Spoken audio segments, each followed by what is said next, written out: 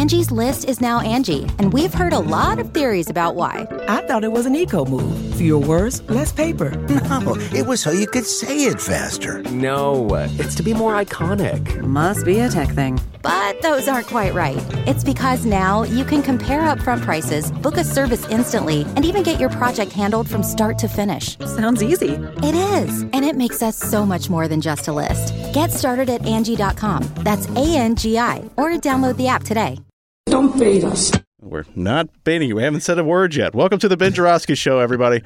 The Ben Joravsky Show for Tuesday, October 19th is just moments away. But before we do this, we need to thank our sponsors. Well, first off, Ben is back in Chicago. How's it going, buddy? How's it feel to be back? Feels good, man. I'm looking out the window, see the same old alley, same old... Wait a minute. Is the porta potty gone? Hold on. Oh, my Lord. For new listeners, there's a porta potty that's been in the back of Ben's neighbors since the pandemic. Breaking news. They got rid of the porta potty. Breaking news. Are you serious? Yeah, man. How can I joke about my beloved porta potty? Oh. It's gone. Wow. All right. They might have brought it over to our guest house. I don't know where it is, but we'll have to ask our guest if it's at her house. But it's not in my alley. That's for sure. Well, Ben's back, and your porta pottyless Ben Joravsky Show for Tuesday, October 19th is brought to you by SEIU Healthcare, Illinois, Indiana, the Chicago Federation of Labor, the Chicago Teachers Union, and Chicago Reader. ChicagoReader.com for all things there is to know the city of Chicago, where to go, what to do, what to eat, what to drink, what kind of cannabis to smoke, and so much more, including columns from our very own Ben Joravsky. Check it out, Chicago Reader, ChicagoReader.com. And the Ben Joravsky Show starts now.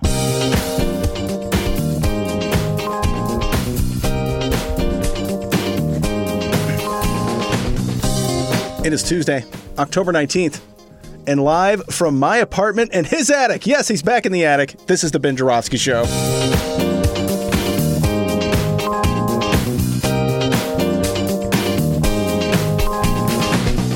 Today on the program, Maya Dukmasova.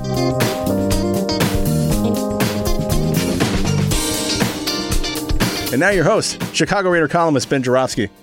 Hello, everybody. Ben Joravsky here. We're calling this Crisis City Tuesday, and here's why. Because it's Crisis City. That's why. I just got back into town. Got back late Sunday night after a 3-week. We didn't miss a show, D. Very proud of that fact. We did not miss a show. We did all our bonuses. I was in that little apartment, the Airbnb overlooking another alley. Only this one was in Los Angeles. I love alleys, man. The man loves alleys. And did not miss a show. Back in the city. My porta potty's gone. It's good to be back. But I come home, freaking crisis. Mayor Lori Lightfoot going toe-to-toe with Johnny Catanzara from the Fraternal Order of Police. And this one, I just wrote about this for the Chicago Reader, ladies and gentlemen. This one just, I just don't get this one. I really don't get this one because this one, of course, is over vax mandates. And the Fraternal Order of Police, Johnny Catanzara, the head of Fraternal Order of Police, it's like he drew the line.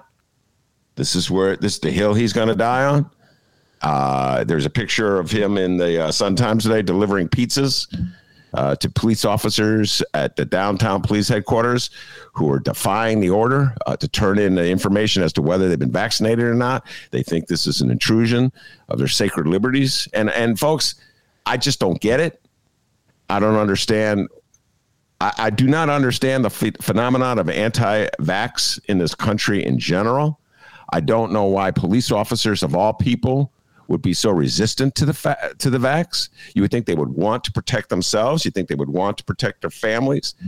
You know, you think that they would all be about public safety because that's what they're sworn to uphold. And yet this is the line to draw. And I say this, my next guest is, I'll wonder what her opinions about this stuff are. But I say this knowing that there are instances where I would back the Fraternal Order of Police in a showdown with Mayor Lori Lightfoot, for instance, on their contract.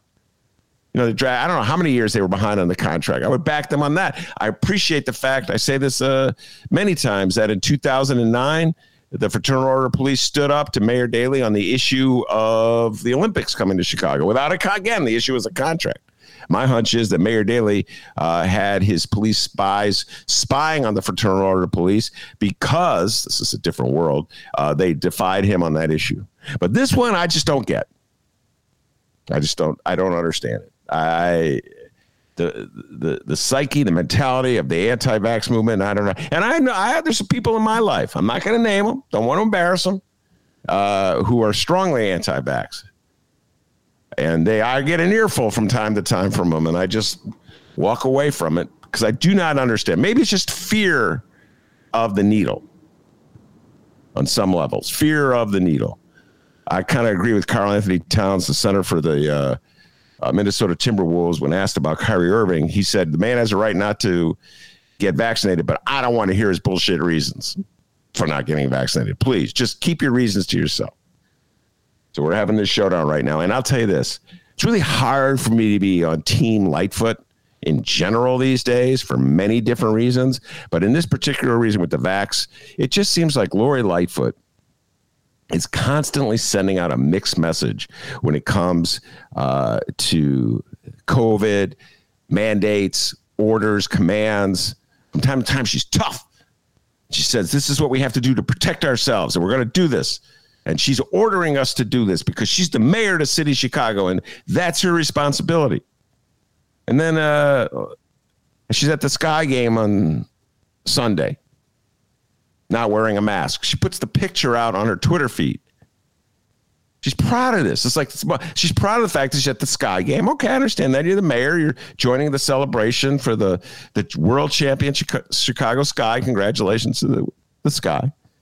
But why do you think it's appropriate that you as the mayor are maskless and everybody else around you has a mask on? Like, are you special somehow? COVID doesn't affect you because you're the mayor? Everybody else has to wear a mask. Everybody else has to get vaccinated. Everybody else has to fill in their information and give it to the city. You know you're in the middle of a controversy. You know you're in the middle of this heated showdown with the Fraternal Order of Police. Why? What makes you think it's appropriate for you to go maskless? And you know what? I know I'm surrounded by Lori Lightfoot supporters. They adore her on the north side of Chicago where I live. So I know my neighbors are probably going to disagree with me. They always have an excuse for Lori Lightfoot. But I truly, the stand that Catanzara and the Fraternal Order of Police take baffles me. I do not understand, I already said, why this is the issue they're drawing the line on. But Lori Lightfoot not wearing a mask at the Sky game where everybody else, Jesse Jackson was there, he was wearing a mask. Chance the Rapper was there. He was wearing a mask. All of Chance's friends, they were there. They were wearing masks. All the other celebrities who were there were wearing masks except for Lori Lightfoot. The one person you really need to wear a mask because she's in this showdown with the Fraternal Order of Police and she's not wearing a mask. And I got an earful of last night. There are a lot of people in my bowling league who are they're not pro cops so much. Some of them are, but they're definitely anti-Lori Lightfoot. Ben, what about the mayor not wearing a mask? So I don't know. Maybe she thinks that if she gets criticized on Fox, she'll get support among liberals in Chicago. And there's some truth to that. I just wrote about this in The Reader. It's like that instinctive reaction I have when the right attacks Lori Lightfoot. I feel, I don't know, an instinct to defend her a little bit. But this is ridiculous. So there we are, folks. Crisis City. I come back to town, Crisis City. And I don't know how the hell this one's going to resolve itself. I was joking with our next guest that by the time we do our next show, we'll probably be National Guards in the street, huh? Because the police aren't going to report whether they've been vaccinated or not.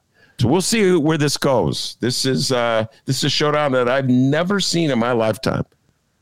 In fact, our next guest knows a thing or two about police unions and the history of police unions. I don't know if she knows anything in the history of Chicago. Has there ever been a confrontation or a showdown like this between the police union and the mayor of the city of Chicago? I've lived through a fire strike. There was a fire department strike back in 1980, a long time ago.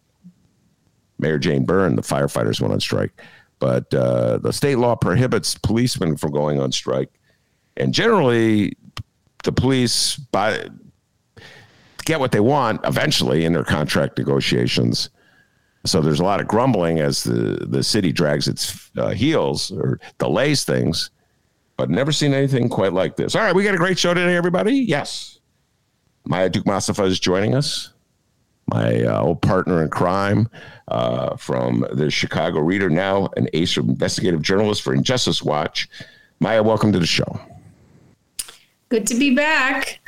Good to see you again. Congratulations on becoming a grandfather. Yes, I'm now a grandfather. So I am more inclined to give you words of advice, Maya, which you are free to ignore. Because isn't that what grandfathers do? That before? Yeah. I was always giving my advice, which you was free to ignore. Maya, first things before we take the deep dive into your latest story for Injustice Watch. Maya used to be my partner in crime at the Reader, as you all know, and she, I don't know, moved on. I don't know if I was going to say got promoted, but got a new gig. But we're still partners at the Hideout for First Tuesdays, and I just wanted to get that point across so everybody would know. We missed a couple. You were out of town, I believe, on your honeymoon. And I was out of town. By the way, congratulations on being married. And I was out of town in California being a new grandfather. But we will be back in December. Isn't that correct? Yeah, we've got a bunch of good and happy life occasions that have interfered with the first Tuesdays of our fall. But yeah, don't anybody think that we're not doing the show or whatever. We'll be back in December. The show will still be at the Hideout. We're planning a really good lineup, and we got shows planned for the beginning of next year as well. And now that it's getting cold, the shows will be back indoors at the Hideout in the venue space, but the venue is for vaccinated patrons only. So you got to show your vaccination cards, and that applies to the guests as well. They made Tim Evans go jump through a bunch of hoops to prove that he was vaccinated when we had him on in the summer on the patio. So they're really they're not kidding around with this at the Hideout. So when you guys come out, we hope to see plenty of you in the audience, but make sure to bring your card and otherwise get ready to be turned away. Yeah, they made Maya and myself show our ID. It was kind of weird because I was like, my first instinct was, no, I'm the host of this show. And I'm like, what difference would that make? You know, I could still give somebody the virus. Yeah, I'm nothing special.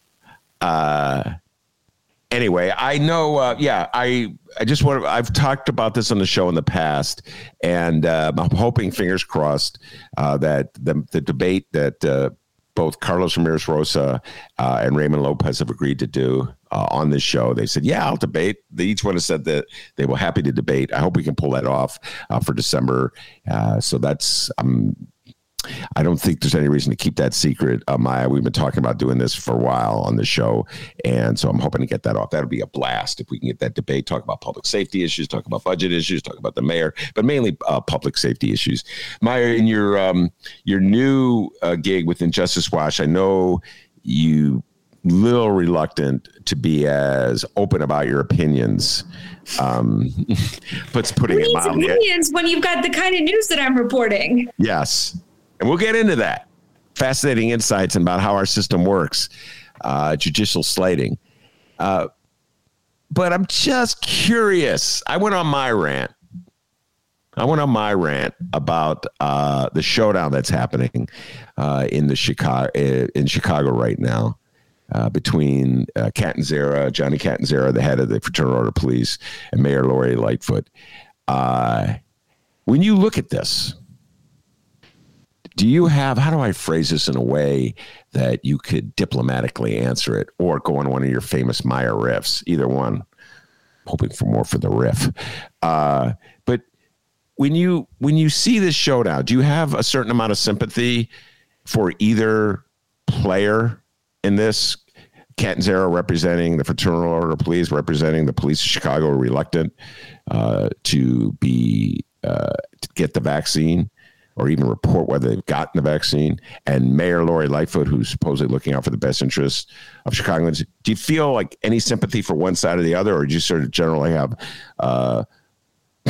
I'll pox them both. I feel a basic sympathy towards like public health and keeping people from continuing to get sick and dying. I mean, Dean Angelo just died of COVID last week, was it? And Catanzaro himself is vaccinated.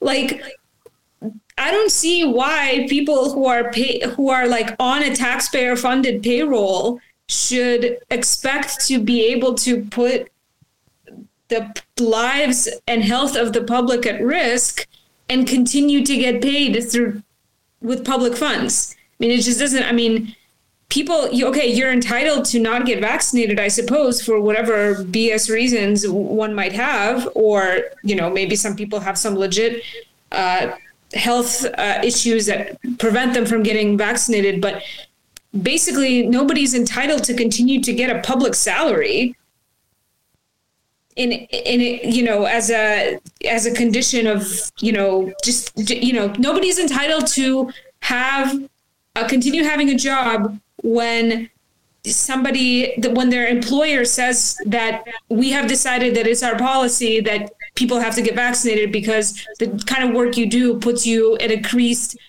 contact with people, and this increases the risk of the spread of this deadly disease. Like, I don't know if this is like I don't know if I'm making some kind of legal argument, but logically to me, it just doesn't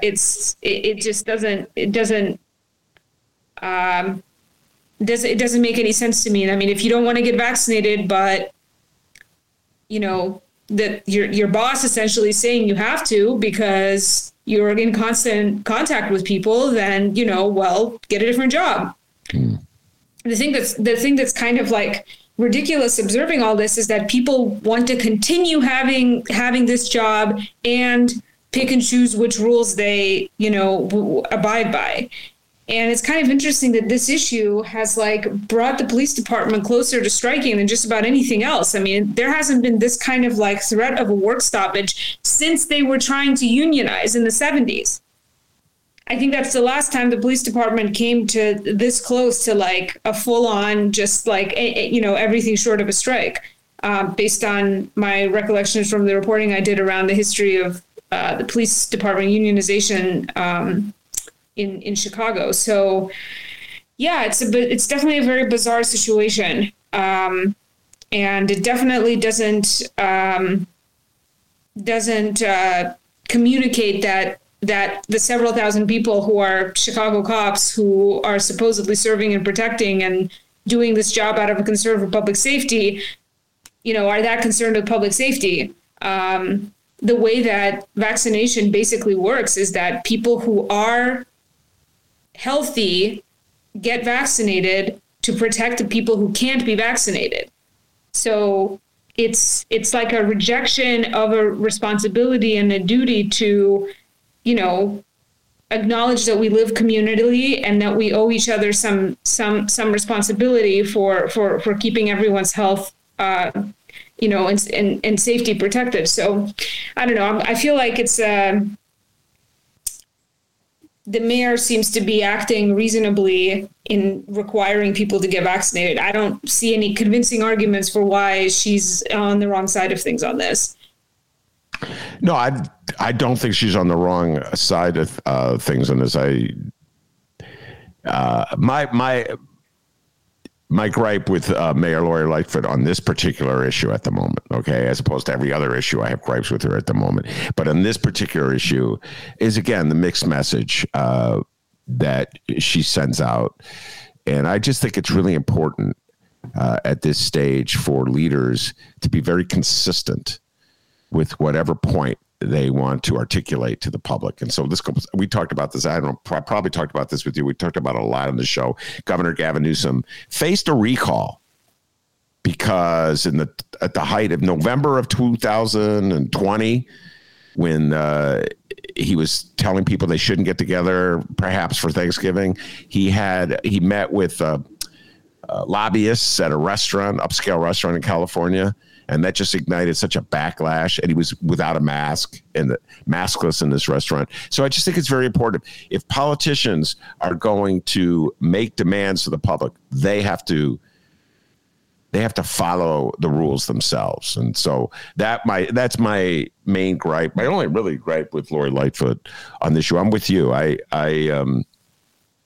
struggle with, in general, the resistance that people have to the vaccine. I've said that many times on this show. I don't understand it. But I do believe that if you're a public servant looking out for public safety, as you said, you should take this basic step. So that's where I stand on this one.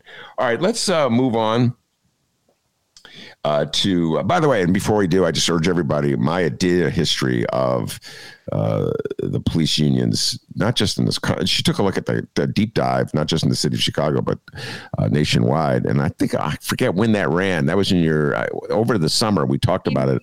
Yeah, in June of 2020, the article is called From Soldier to Worker. You can find it on the Reader website. Yes. Our beloved Chicago. She still loves the Reader, ladies and gentlemen, even though she doesn't work there anymore. Every day she loves that Reader. Oh, happy 50th anniversary to you, Maya. So, all right, let's talk about the latest story that your latest investigation for Injustice Watch.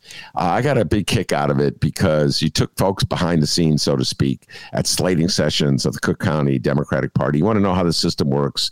This has to do with judicial slating. The people, the judges who sit there and make the rules that affect our lives, they're actually creasers in some ways of the Democratic Party. I know a lot of Republicans and libertarian friends who just really get riled up. They fill my ear with all kind of invective about this. But Maya, you took the deep dive. Why don't you explain how it works? Go ahead. Yeah. So last week, the Cook County Democratic Party held 2 days of what they call pre-slating. So slating is a process that happens over the course of like a couple of days. It'll be in December this year. And it's the process by which the Democratic Party committee people actually vote on who they're going to endorse in the next primary election. The Republican Party has its own slating process, too. I mean, I'm sure if you want to, I don't know where you have a chance to win office as a Democrat, somewhere, I don't know, in DuPage County or whatever, like somewhere out in the suburbs, or even in suburban Cook, maybe there's a couple of Republican county commissioners as well. So, I mean, the Republican Party will have something similar. It's not just the Democratic Party thing, but if you're running for any elected office and you want the endorsement and support of the Democratic Party, and this isn't just for judges, but like the fascinating thing about this pre-slating event, which was an opportunity for all the candidates who want to be slated and who the party will vote on whether or not they will slate in December. This event that happened on Thursday and Friday last week was like an opportunity for all the candidates to come up and kind of introduce themselves and kind of ask to be considered for slating. And even though it went pretty fast, there were a lot of candidates. The way that Tony Preckwinkle explained it to me is like, this was like way more relaxed and gave them way more of a chance to actually hear people out than the slating itself does, which is just like everyone says is like extremely hectic and fast paced. And she said that back in the day, people used to show up to slating that nobody had ever seen before, nobody said type people, people who weren't even qualified to run for office, didn't have the money, didn't have any idea of what it takes to run a successful campaign. So they started this pre-slating. I guess it was Joseph Berrios' idea, her predecessor as the head of the Democratic Party in Cook County. They started this pre-slating to kind of have more of a chance to meet people. And the interesting thing about this, one of the most interesting things about this is that there was no press coverage there, but this was a room full of like the most important Democratic Party officials like in the state. I mean, J.B. Pritzker was supposed to be there. The people who are already in office now, who are already in their elected positions, they still show up and kind of demonstrate that they want to be once again, nominated and supported and endorsed by the party to make another run. I mean, Maria Pappas was the one that opened up the slating event on Thursday, the longtime Cook County treasurer, and she got up there and she said, stop calling me and asking me if I'm going to run again. I'm going to run again after this cycle. I'm not quitting. So it's, some of these people are people who are well known, but it was just interesting how sort of relaxed and open this whole thing was, and no press were there to cover it or to use the opportunity to like chat with these people. And I guess the only people that didn't show up were Tammy Duckworth and JB Pritzker, and it was because I guess they had other engagements or whatever. But Juliana Stratton, the lieutenant governor, showed up on JB Pritzker's behalf on Friday, and I guess Karen Yarborough and somebody else spoke on behalf of Tammy Duckworth, our senator. But basically everybody else, like everybody who's occupying any elected office who's going to be up on the primary ballot in 2022, they were all there. And so my focus, my colleague Chloe Hillies and I, she's our intern at Injustice Watch right now, we were mainly paying attention to the bulk of the people coming up to court the Democratic Party's support who were judicial candidates. So the vast majority of the people that are going to be on the ballot in the 2022 primary and in the general election in the fall are going to be people running for judge or trying to be retained as judge.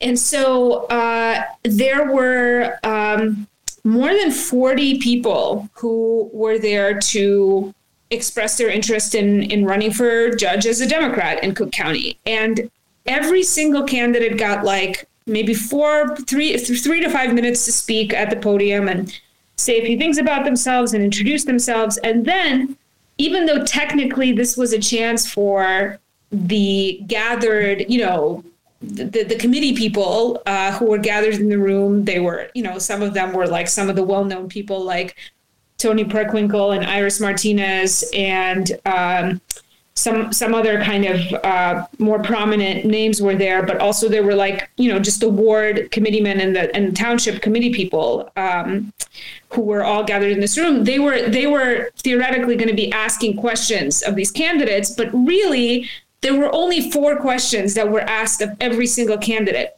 And periodically there was a candidate that already had a lot of support from high-level party members. And so those people would like stand up and say a few words about why they're supporting them.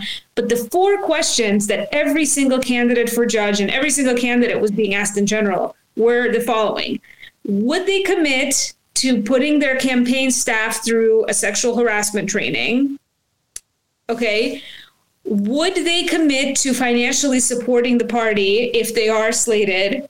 Because it takes a lot of money to finance an election cycle, and the party has to pay for mailers and call outreach and door knocking and all this other campaign stuff, ads, all of this stuff. So every candidate who wants to run as a Democrat has to like make a commitment that they will financially support the election cycle. And though they didn't say the number out on the open floor, Jacob Kaplan confirmed to me that it's $40,000. $40,000 is how much money every candidate who's running as a Democrat has to kick in. And that's just to the pot. That's just to like the overall party pot for the election cycle. That doesn't include their own campaign staff, expenses or anything else they want to do for their own campaign. So this third question was whether they already had. Oh, and by the way, our intern Chloe, she asked me. She was like, "Well, what if somebody doesn't have the money?" And so I was like, "Oh, that's an interesting question." And I went to ask Jacob, like, "Okay, so what happens if somebody, they make the commitment, but they don't end up having the money?" And he was like, "I've never heard of that." He said he'd never ever heard of somebody not being able to come up with the money. Either they have the money saved up on their own or they fundraise for it. Yeah. But he said it's never happened that someone didn't have the money. So then the third question was about whether they already had a committee person endorsing them, either where they live or somewhere where they're known or, where they work or whatever, where they're civically active. So at that point, the candidates would, drop the names of the people who are endorsing them. And the last question was, would they still run if they weren't the slated candidate? So if the Democratic Party did not endorse them, would they essentially run against the party's endorsed candidate? And the vast majority of the people getting up there, dutifully said they would not. But there were people that came up there, people who were trying to run for judge, either for the circuit court or they were already circuit court judges who were running for the appellate court. There were people that got up there that had a history of running against the party's slated candidate, and they were grilled about that on the spot. They would be asked questions about it. Committee people would stand up and say, why are you here? In 2008, you ran against our slated candidate and blah, blah, blah, blah, blah. So it was a real litmus test of party of loyalty to the party. And basically, it was many of the people who are running for judge. We don't know exactly how many open seats there will be. So for those who don't know, the Circuit Court of Cook County has elected judges, and then they have associate judges who are selected by the elected judges. So this whole process does not concern associate judges at all. This concerns only elected judges, and it's only elected judges who are elected for county-wide seats rather than sub-circuits. So just like we have, I guess, what's an analogy? I think the Water Reclamation Board has a similar thing. There's county-wide seats, and then there's districts within the county, and you vote for the person that's representing the district that you live in or whatever. The judges work the same way. The county is divided into sub-circuits, and if you want to run for a sub-circuit judicial seat, it's also a different process. So this pre-slating thing was just for people who are running county-wide.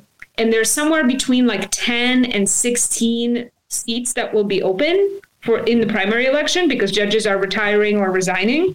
So we don't know how many people exactly are going to be slated yet, but there's a lot of candidates who are interested, and a lot of them are already very politically connected. So top lawyers from the clerk of the circuit court's office, like Iris Martinez's people. There's some top lawyers from the county clerk's office, like Karen Yarborough's people. There are some sitting judges who have been associate judges for 20, 30 years who now want an elected seat, because if you're an elected judge, you earn a little bit more money than an associate judge does. And there's other perks to it. I guess it's more prestigious. So there were quite a few people who already had a lot of pull, who had a history of running and as a slated candidate, but maybe lost. But they were talking about all the money and work they put in for the other Democratic candidates in the previous election cycle. And it was just a fascinating process to observe. Well,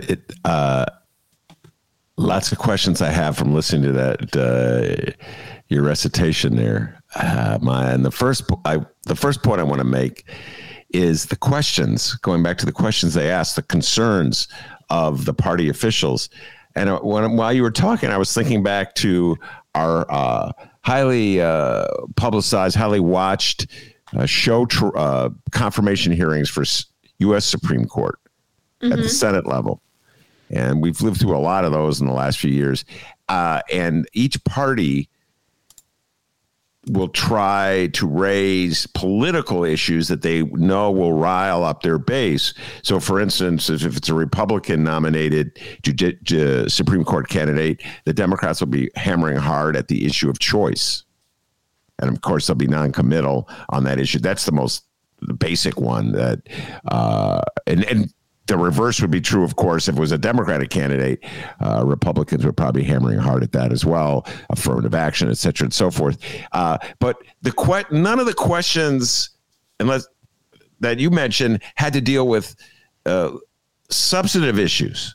For instance, what's your attitude about bond, or what's your attitude about criminal prosecution? This has been a huge another showdown Lori Lightfoot's had. She picked a fight with Kim Foxx. You and I haven't had a chance to talk about that one, but we talked a lot about it in the show. She picked a fight with Kim Foxx on the issue of how much evidence you have to have before you prosecute somebody. So no judge was asked, none of these candidates were asked about things like that. No substantive issues.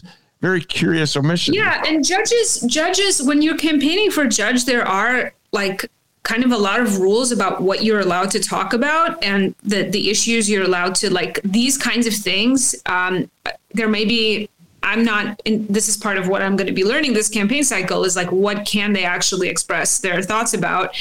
Because there's lots of things that I think campaign rules prevent judges from actually even speaking on. But I still, there was very little, as they introduced every person, there was like they would say like a little short litany of like if they're how they're rated by the different bar associations, if they're seen as qualified, where they've worked in the past, all that kind of thing. And then they would get up there and they would just say about how, just basically, again, recite their resume and say a few things. I mean, Maggie O'Keefe, who's one of the only, she's the committee person for the 40th ward. Yeah. So she was one of the only people who was there in the audience listening who would actually ask like her own questions periodically. And she would ask people what they were doing. If they didn't mention anything they did in the community besides like their work, she would make a point to ask them, okay, like, who are you outside of your job? Like, how are you involved in the community? And then, they would talk about their like involvement with the Boys and Girls Club and whatever else, whatever else they have to pad their resume.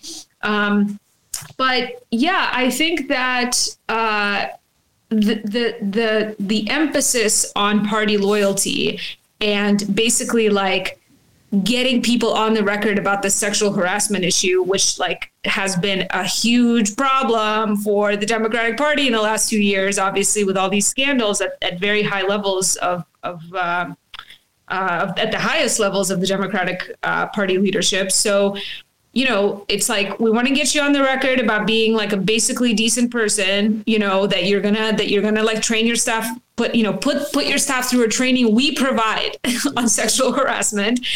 And then, making sure that you're going to put your money where your mouth is, literally, and that you're loyal. Yeah. And it's there were a couple of people who seem to have had a history of not being slated, and they have continued to try to like run for office. And a couple of them became like quite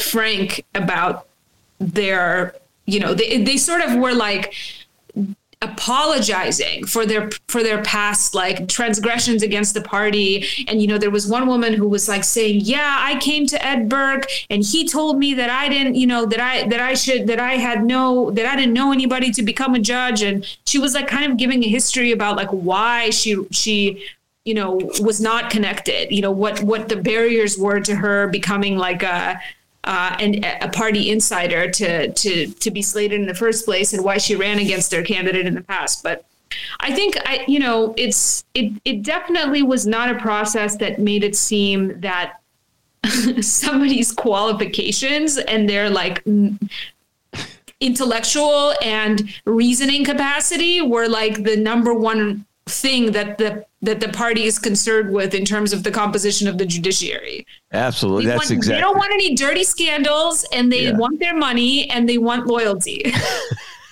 Okay. Now that last point you made, the woman who talked about Ed Burke raises a very interesting question. Ed Burke, of course, the all-powerful alderman of the 14th Ward, used to play a very significant role in slating of judges. His wife, by the way, is a Supreme Court justice. Let's pause and think about that, Ann Burke. I love to point out all the conflicts of interest involving the Burkes. But he used to have a mighty hand in this process. And then, of course, he himself got in trouble and is now facing federal indictment for shaking down businesses, trying to force them to hire his property tax appeal business. So I think actually when that woman, I don't know the full substance of what her response was, mentions, so they say to her, well, what do you say about running against party slated candidate? To me, God forbid I was ever sitting there, I go, what? Why wouldn't I? The person picking the slated candidate was Ed Burke, who's now facing federal indictment. I think it's shows well of me that I ran against the person Ed Burke endorsed, or for that matter, Michael Joseph Madigan, who had a huge role in slating judges in the past because he was the state chairman of the Democratic Party. Yeah. Did anybody make that argument that there's something worthwhile about having run against a party-backed candidate in the past when the party was run by Ed Burke and Michael Madigan? Well, so nobody was specifically bringing up Ed Burke, but interestingly enough, people were very vocal if they had the support of Aaron Ortiz, who's replaced Ed Burke as the committeeman of the 14th Ward. So people were, definitely, like, there were a lot of younger. I will say that the of the 40 people that we saw up there, it was an incredibly diverse array of people. I think that actually there were more Black women coming up, putting themselves forward for nomination than any other demographic group. It was it skewed younger. There were lots of Latino candidates as well, several openly gay and LGBTQ candidates. So it was a very diverse array of people. Everybody who had Aaron Ortiz's backing, they were very vocal about it. There were a couple of people who, when they were challenged about running against a slated candidate in the past, or just being asked, like, will you run against a slated candidate if we don't slate you, who were, they did kind of present this answer that was like, well, I am really dedicated to, like, becoming a judge, and this is really important to me. I'm like being supported in this by my community. And so I would have to, like, confer with them, but basically being wishy-washy about and saying that, like, maybe becoming a judge is, like, more important to them than becoming a judge backed by the Democratic Party, and they'd be willing to go it alone. And there were a couple of people that also said the same kind of thing about their history of running against a slated candidate, about saying that, like, okay, like, I wanted to still shoot my shot. This was something I really wanted. And I had a lot of community support and a lot of people who were dedicated to my campaign. And I felt like I owed it to them to keep trying, basically. But that kind of reasoning was definitely not like warmly received in the room. Definitely not, and several of the people, Toni Preckwinkle herself personally grilled them about their history of running against a slated candidate. So it just, I think it's this. I had some conversations afterwards with folks who, immediately their response was like, well, this just goes to show, like, how corrupt the Democratic Party is and how corrupt this whole system is, that this is what people who want to be judges have to do.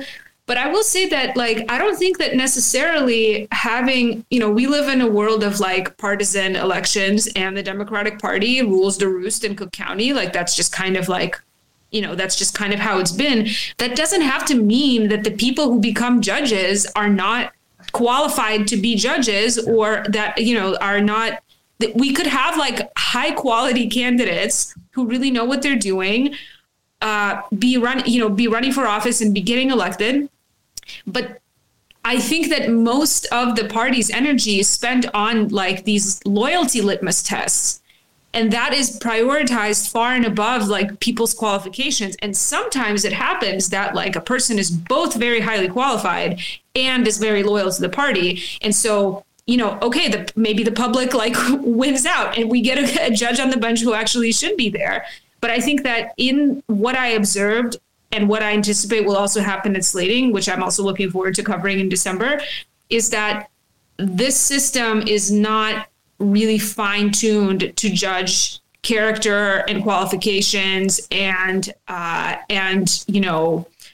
legal reasoning, or weed out people who are going to be biased on the bench, who are going to be racist, or exercise class prejudice.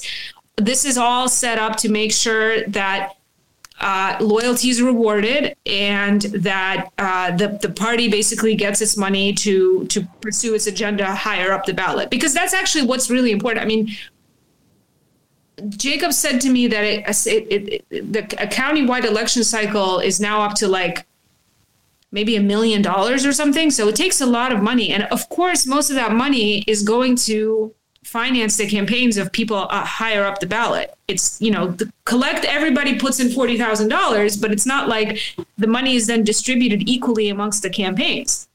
Some campaigns require much more money than others. Yeah. So even though the bulk of the ballot and the bulk of the money is being brought on by judicial candidates, the bulk of the attention is going to be on the people higher up on the ballot. And I think that this is part of what we're doing at Injustice Watch, is like we're trying to bring more attention and kind of just highlight what is happening on this lower part of the ballot that nobody seems to be particularly interested in. And it's not a very, it's not a very sexy elected position to run for, but these are the elected officials that all of us are guaranteed to come in contact with sooner or later. Yeah. More than any other possible elected officials, like all of us will be in front of a judge at one point or another in our lives, whether it's for a parking ticket or a marriage or divorce. So it really matters who's on this bench. And yeah, what we witnessed last week was like a very interesting view into how people's qualifications are weighed. You're absolutely right about that. And it's a very strange system we have. Very important officials, judges, are selected in an election process by voters who don't know what they're voting on. And this is, I am as guilty as anyone else. Some elections are more informed than I am in other elections. The tendency, I must confess to you, using you as my confessor, is that if it's a really high-stake presidential election, I'm just so fired up. Like, I want Barack Obama to beat John McCain. I want Donald Trump to lose to Joe Biden. You know what I'm saying? And I'm like, I don't even care about judges. I'm just, so I know how I act as a voter, and I don't think I'm that atypical. I have a reaction, though, to this notion of loyalty litmus test with the party, and I'll tell you what it is. I think, like in the abstract, like most reporters who come up in Chicago, I've been fed this attitude that we're supposed to dedicate ourselves to public servants, particularly judges, who are reformers. And there's this notion of reform that just was grilled. I'm speaking for myself, not for you, but it was grilled baked into my brain at a very early age when I started writing in Chicago. And I see reporters have this instinct, so they'd be against this. And then I look at how the world works, Maya. And right now, you're talking about loyalty to the Democratic Party for a judicial slating. Right now, the Republican Party, your position in the Republican Party is defined by the amount of loyalty you have to Donald Trump. I just want people to think about that. From everything, you talk about judges, everything from governor to senator to Congress to state rep to state senate, down the line. If you're not swearing allegiance to Donald Trump, Secretary of State in Georgia, they were ready to boot that dude out because he wouldn't say that Donald Trump had the election stolen from him. So, I mean, we have an adversarial system where there's two parties. We have a two-party adversarial system. I don't know. I think it's unrealistic on one level to say that we should rid the system of any kind of legal litmus or loyalty litmus test. Your response to that, Maya? Well, maybe it's unrealistic, but I don't understand why they can't go along with like more focus on qualifications. I mean, this is a system in which basically, if you don't have a demonstrated commitment of a relationship to the party, you may be a Democrat. I mean, you may be like not, you're not necessarily like some kind of snake in the grass, fake Democrat or, hidden Republican or whatever.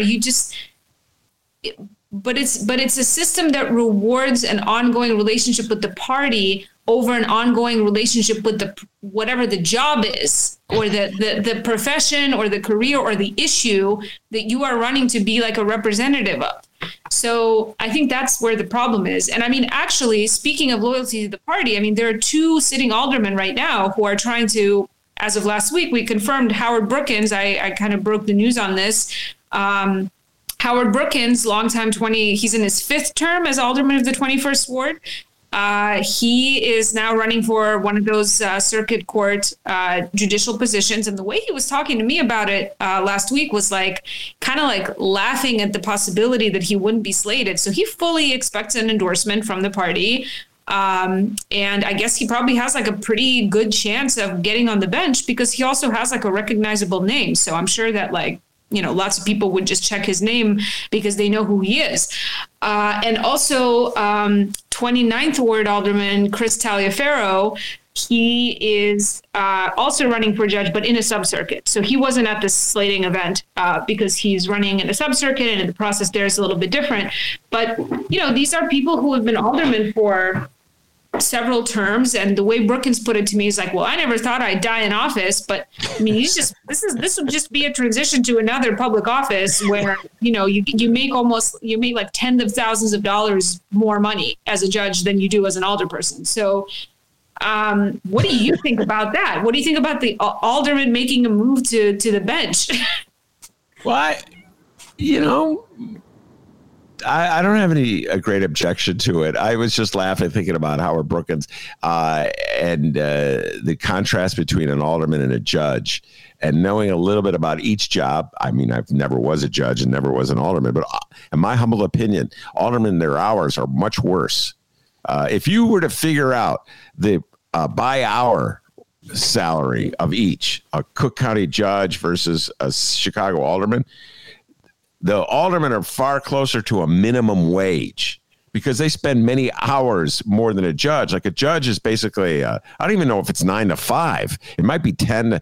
It might be like 10 to 3. You know what I'm saying? In terms of hours you actually spend working on the bench. But aldermen, not only do they have to go to meetings, city council meetings, legislative meetings, meetings in their community, but they have night meetings. Every time there's a zoning issue, they're supposed to be present.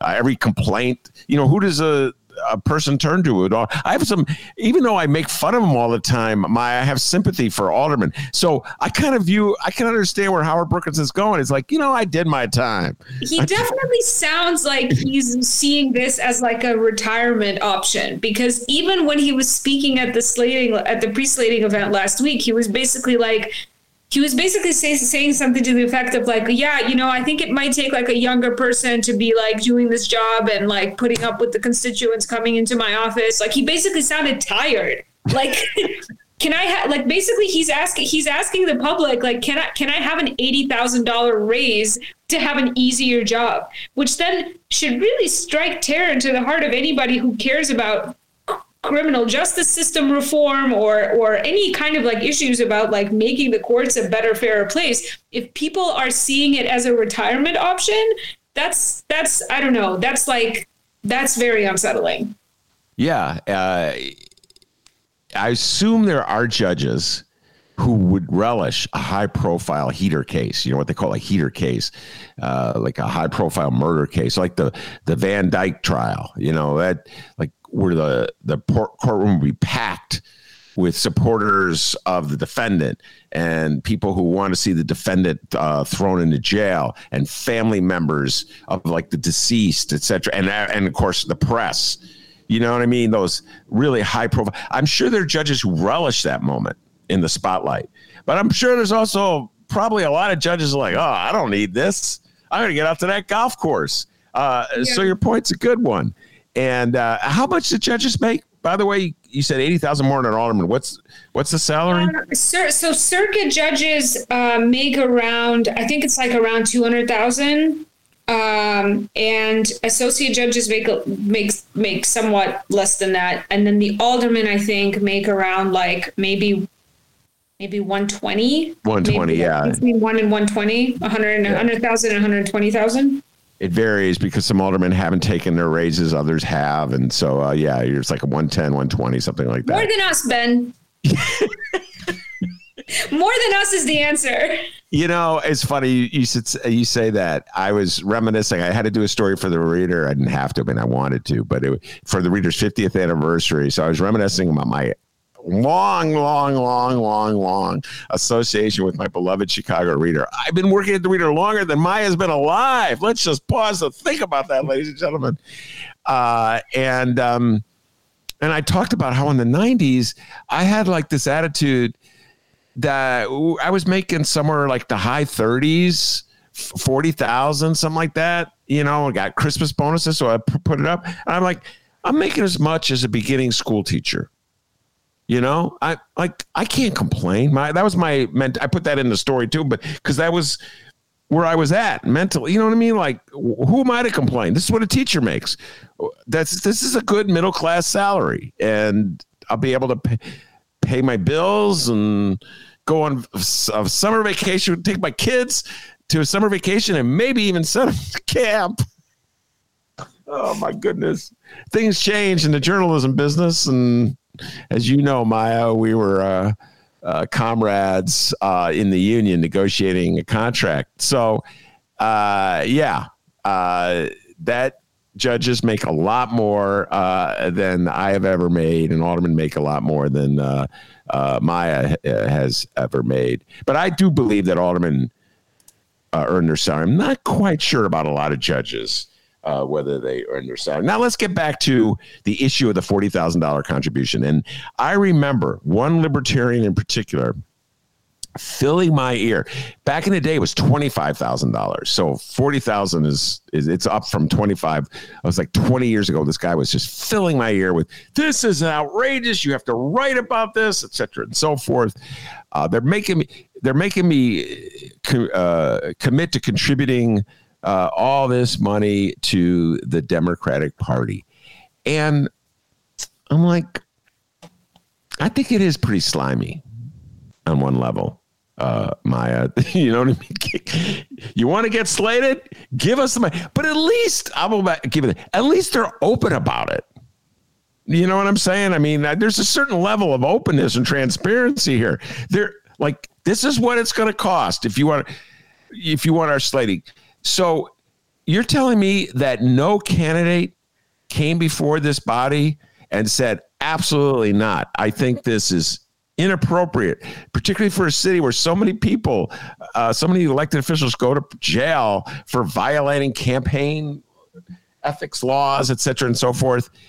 Nobody registered any complaints at all. They all went along with it. Not a single. That was the only question that uniformly elicited an affirmative answer from every single person that went up there. Some of them would answer the sexual harassment training question kind of strangely and say like, well, I don't really think I'm going to have a staff, so blah, blah, blah. So like, that question just needs a yes answer. But some of them didn't manage to like just clearly say yes. Like Maria Pappas actually was like, well, I don't really have a campaign staff. It's just Pappas.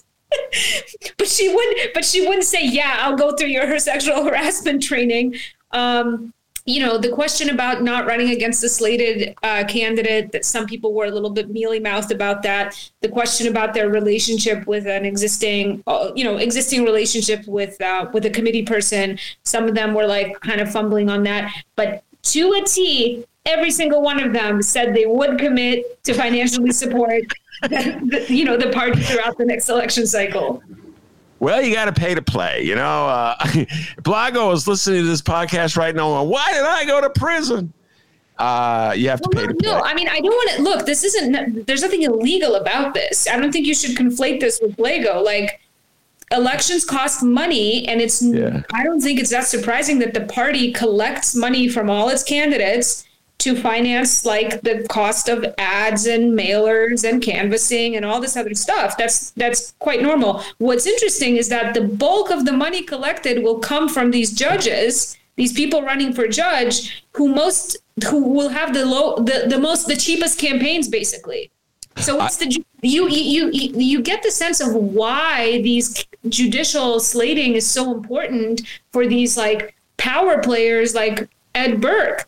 Because this is where the bulk of the money is coming from for the party. I hear you, and I didn't mean to go down this track, but since we're here, I'm going to go down this track. Rod Blagojevich, and I'm no fan of Rod Blagojevich, particularly in his current incarnation as a MAGA supporter. It's the number 2 MAGA supporter in the city. Only John Catanzara. I think John Catanzara precedes him, but Rod Blagojevich. People were horrified. Oh, my God. He was essentially slating a candidate to fill Barack Obama's Senate seat. And he said, if you want to be, this is a golden opportunity for me. If you want to get this seat, you have to commit to give me a certain amount of campaign donations, which is kind of the same principle at play here with judicial candidates. I'm just saying there's some overtone. With all the candidates. With all the candidates. With all the candidates. Absolutely. I said corrected with all the candidates. But for judges, I know party slating is far more important than, let's say, I don't know, county clerk, for instance, or in other words, a high profile countywide position. Yeah, I mean, look, Lori Lightfoot did not need to be the slated candidate of the Democratic Party. You know, like you at a certain level, and especially if you have enough money, if you have enough, JB happened to be somebody who would have had enough money to run his own race, but he also was the slated Democratic candidate, but like at a certain level of the politics game, if you've got enough money, you can go it alone and you might even have a good chance at winning. But for judges who, like most people, don't have any clue about who they are, and we at Injustice Watch are trying to do something about that by publishing our judicial election guides. But basically, most people are going to look at this. They're going to use the Democratic Party slate. They're going to get the flyer, and it's going to say Democratic Party endorses blah, blah, blah, blah, blah, blah, blah candidates. And people, the primary voters will just vote for whoever the party's endorsing. So, this, by the way, like the endorsement doesn't get you on the ballot. Starting in January, these guys are still all going to have to like go out there and get their petition signatures and, go through the process of getting on the ballot. But definitely the party endorsement means a lot more to a person running for judge and their chances of winning than, somebody running for governor or mayor of Chicago.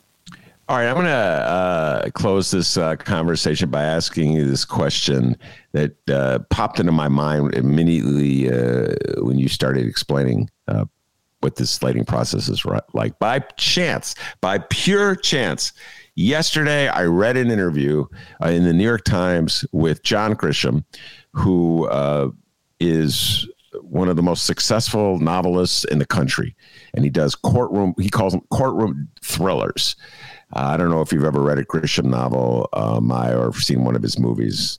I'm pretty much a John Grisham fan. And I'm a sucker for John Grisham. Let's just put it out there. Anyway, one of his favorite topics, one of his favorite plot devices, et cetera, so forth, is a corrupt judge. And he's written several of his books in which there's a corrupt judge who's being paid off or controlled by some powerful interest or another that's hidden, who is, bending the law to take care of his patron. And there's some really innocent person who's paying a price for it. And there's a crusading young lawyer who is going to reveal the plot. If you ever saw the Pelican Brief, that was Julia Roberts played that role. Anyway, and so in the interview, Grisham said, based on his experience, he can't think of a worse way to select judges than elections, because they're the issue of finances. Because they need to raise money to run elections, they have to turn to people to get contributions, and then they're owned to a degree.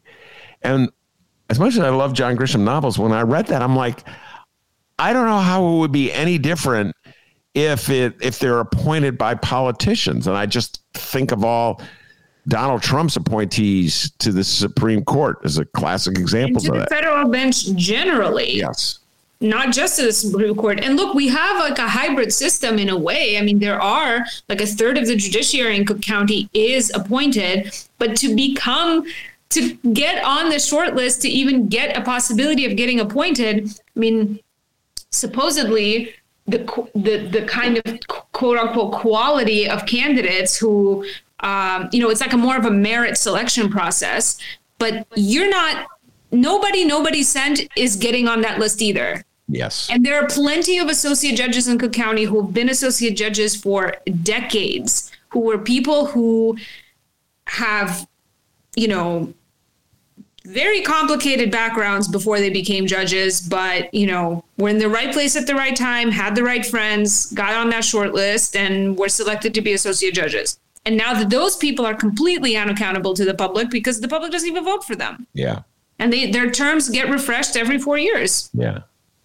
I believe there's no way of avoiding the fact, as you've really illustrated in this conversation and your reporting, there's no way of getting away from the fact that, again, in a two-party system where it's either controlled by the Democrats or controlled by Republicans, for a lower level or down ballot position like judge, you have to have connections with one of the major parties. There's no way around it, no matter how we do it. Merit, which I have in quotes, because just the concept of merit selection is so phony. You know what I mean? This notion like of a meritocracy where like they did a competition and who was the smartest judge, merit or elected. It's the party plays a role, and that's the reality. And I will say this. Of all the things you said, there is progress in Cook County. They are now demanding candidates pay attention to the issue of sexual harassment. For years and years and years, Maya looked the other way. And many of these candidates were sexually harassing people themselves. So everybody's got religion on that one. And so I'm trying not to be as cynical. That was one of the things. Since I've become a grandfather, I'm going to be less cynical, Maya. You're going to hold me to that. Anyway, Maya, before I let you go, I have to say this one thing. One day, you may figure this out. You came into the show back in the old days when I was at the Sun Times and my beloved little bubble, and you were just filled with like you were like riffing off of Hillary Clinton and her interview with Lori Lightfoot, and Dennis and I play that gag all the time. Great question, Madam Mayor. Great question. And I think of you all the time whenever a Clinton. It's like now in my mind, Maya is permanently linked with Clinton. And I obsessively, wow. I know, you're like, what? I didn't ask for that. And I am obsessively watching impeachment, urging all my guests to watch it, most of whom are like, why would I watch that? But that is the Ryan Murphy docudrama about Monica Lewinsky and Bill Clinton. I don't know if you watched any of it or if you have any attention to watching it. But it's kicking into gear tonight. Another episode will drop, and finally Hillary Clinton will emerge as a character. You know, it's all the buildup to Hillary Clinton emerging. And the whole time Edie Falco is playing Hillary Clinton, I am looking forward to this so much, Maya. And I'll be thinking of you. And good question, Madam Mayor. Good question. Well, I don't know what to say about that, Ben, but I'm flattered that I occupy so much real estate in your mind right alongside the Clintons. The Clintons are pretty big in there. Bill Clinton's always have you watched impeachment at all? No, but it's on my list.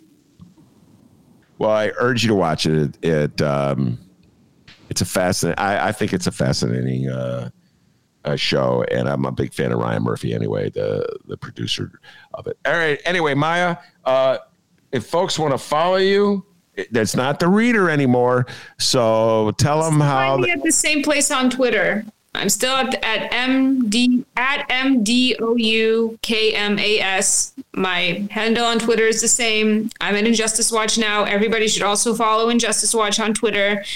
Sign up for our newsletter. It comes out every Friday. We only send it once a week, and it's chock full of all of our reporting and staff picks as well for the stuff that we're watching and listening to and reading.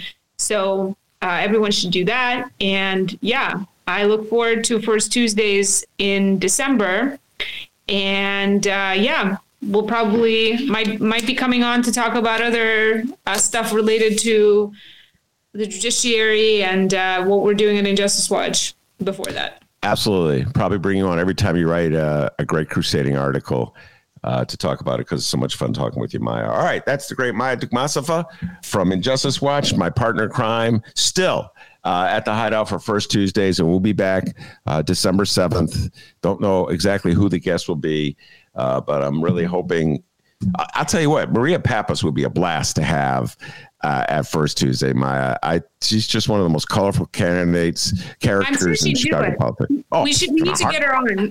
Yeah. Start pulling your strings. Yeah. Start making calls, Ben. All right. Look at that. I'm going to get on that phone right now after the show. All right. Thank you, Maya, very much. And Maya Dukmasova from Injustice Watch. Dee, before we head off down the door, I just want to say one thing. There is, I think I'm going to reach out to Joe Ferguson, the retired Inspector General of the City of Chicago. His latest report just came out the other day. He's as he walks out the door, he's really opening up about Mayor Lori Lightfoot and the City of Chicago and how corrupt the city is and how reluctant it is to change anything. But this last report by Joe Ferguson, I mean, you know, there used to be a column in the Reader called News of the Weird.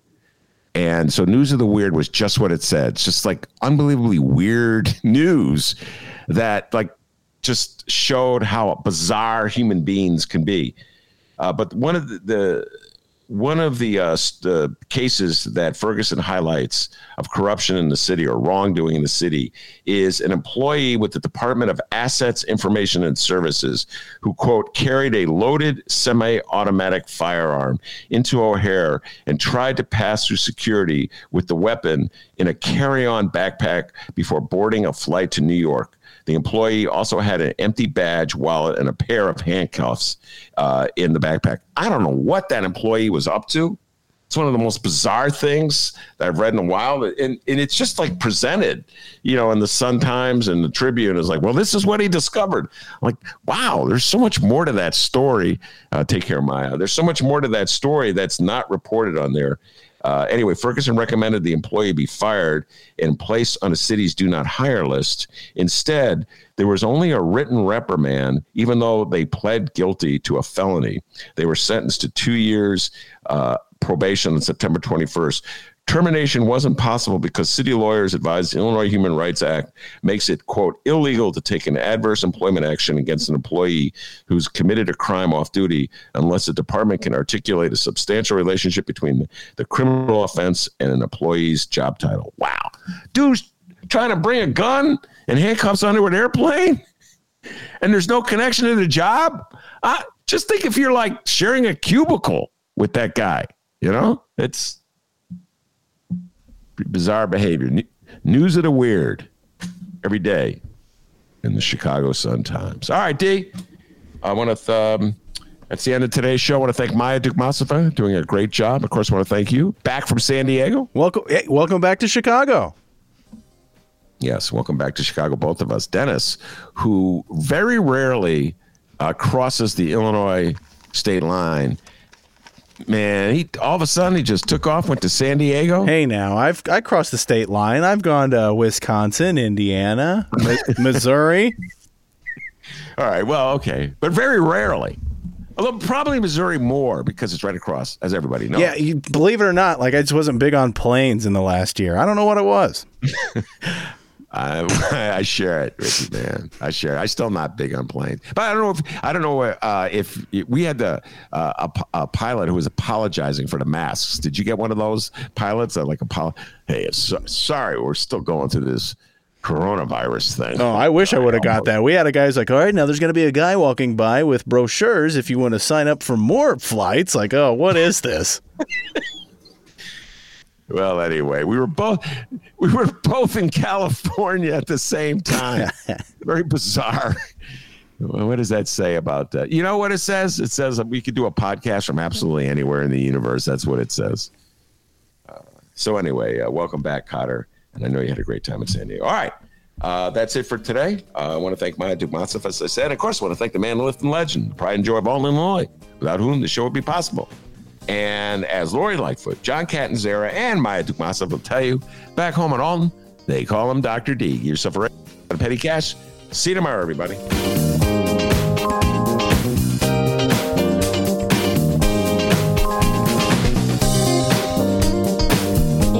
I've seen a whole lot of catfish. I've seen a whole lot of catfish and turtles. No gators yet, though.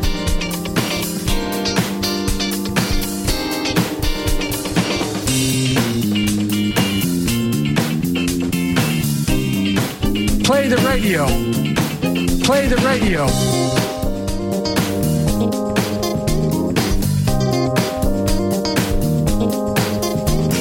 I won't just turn the car around. I won't just turn the car around. I've seen a whole lot of catfish. I've seen a whole lot of catfish,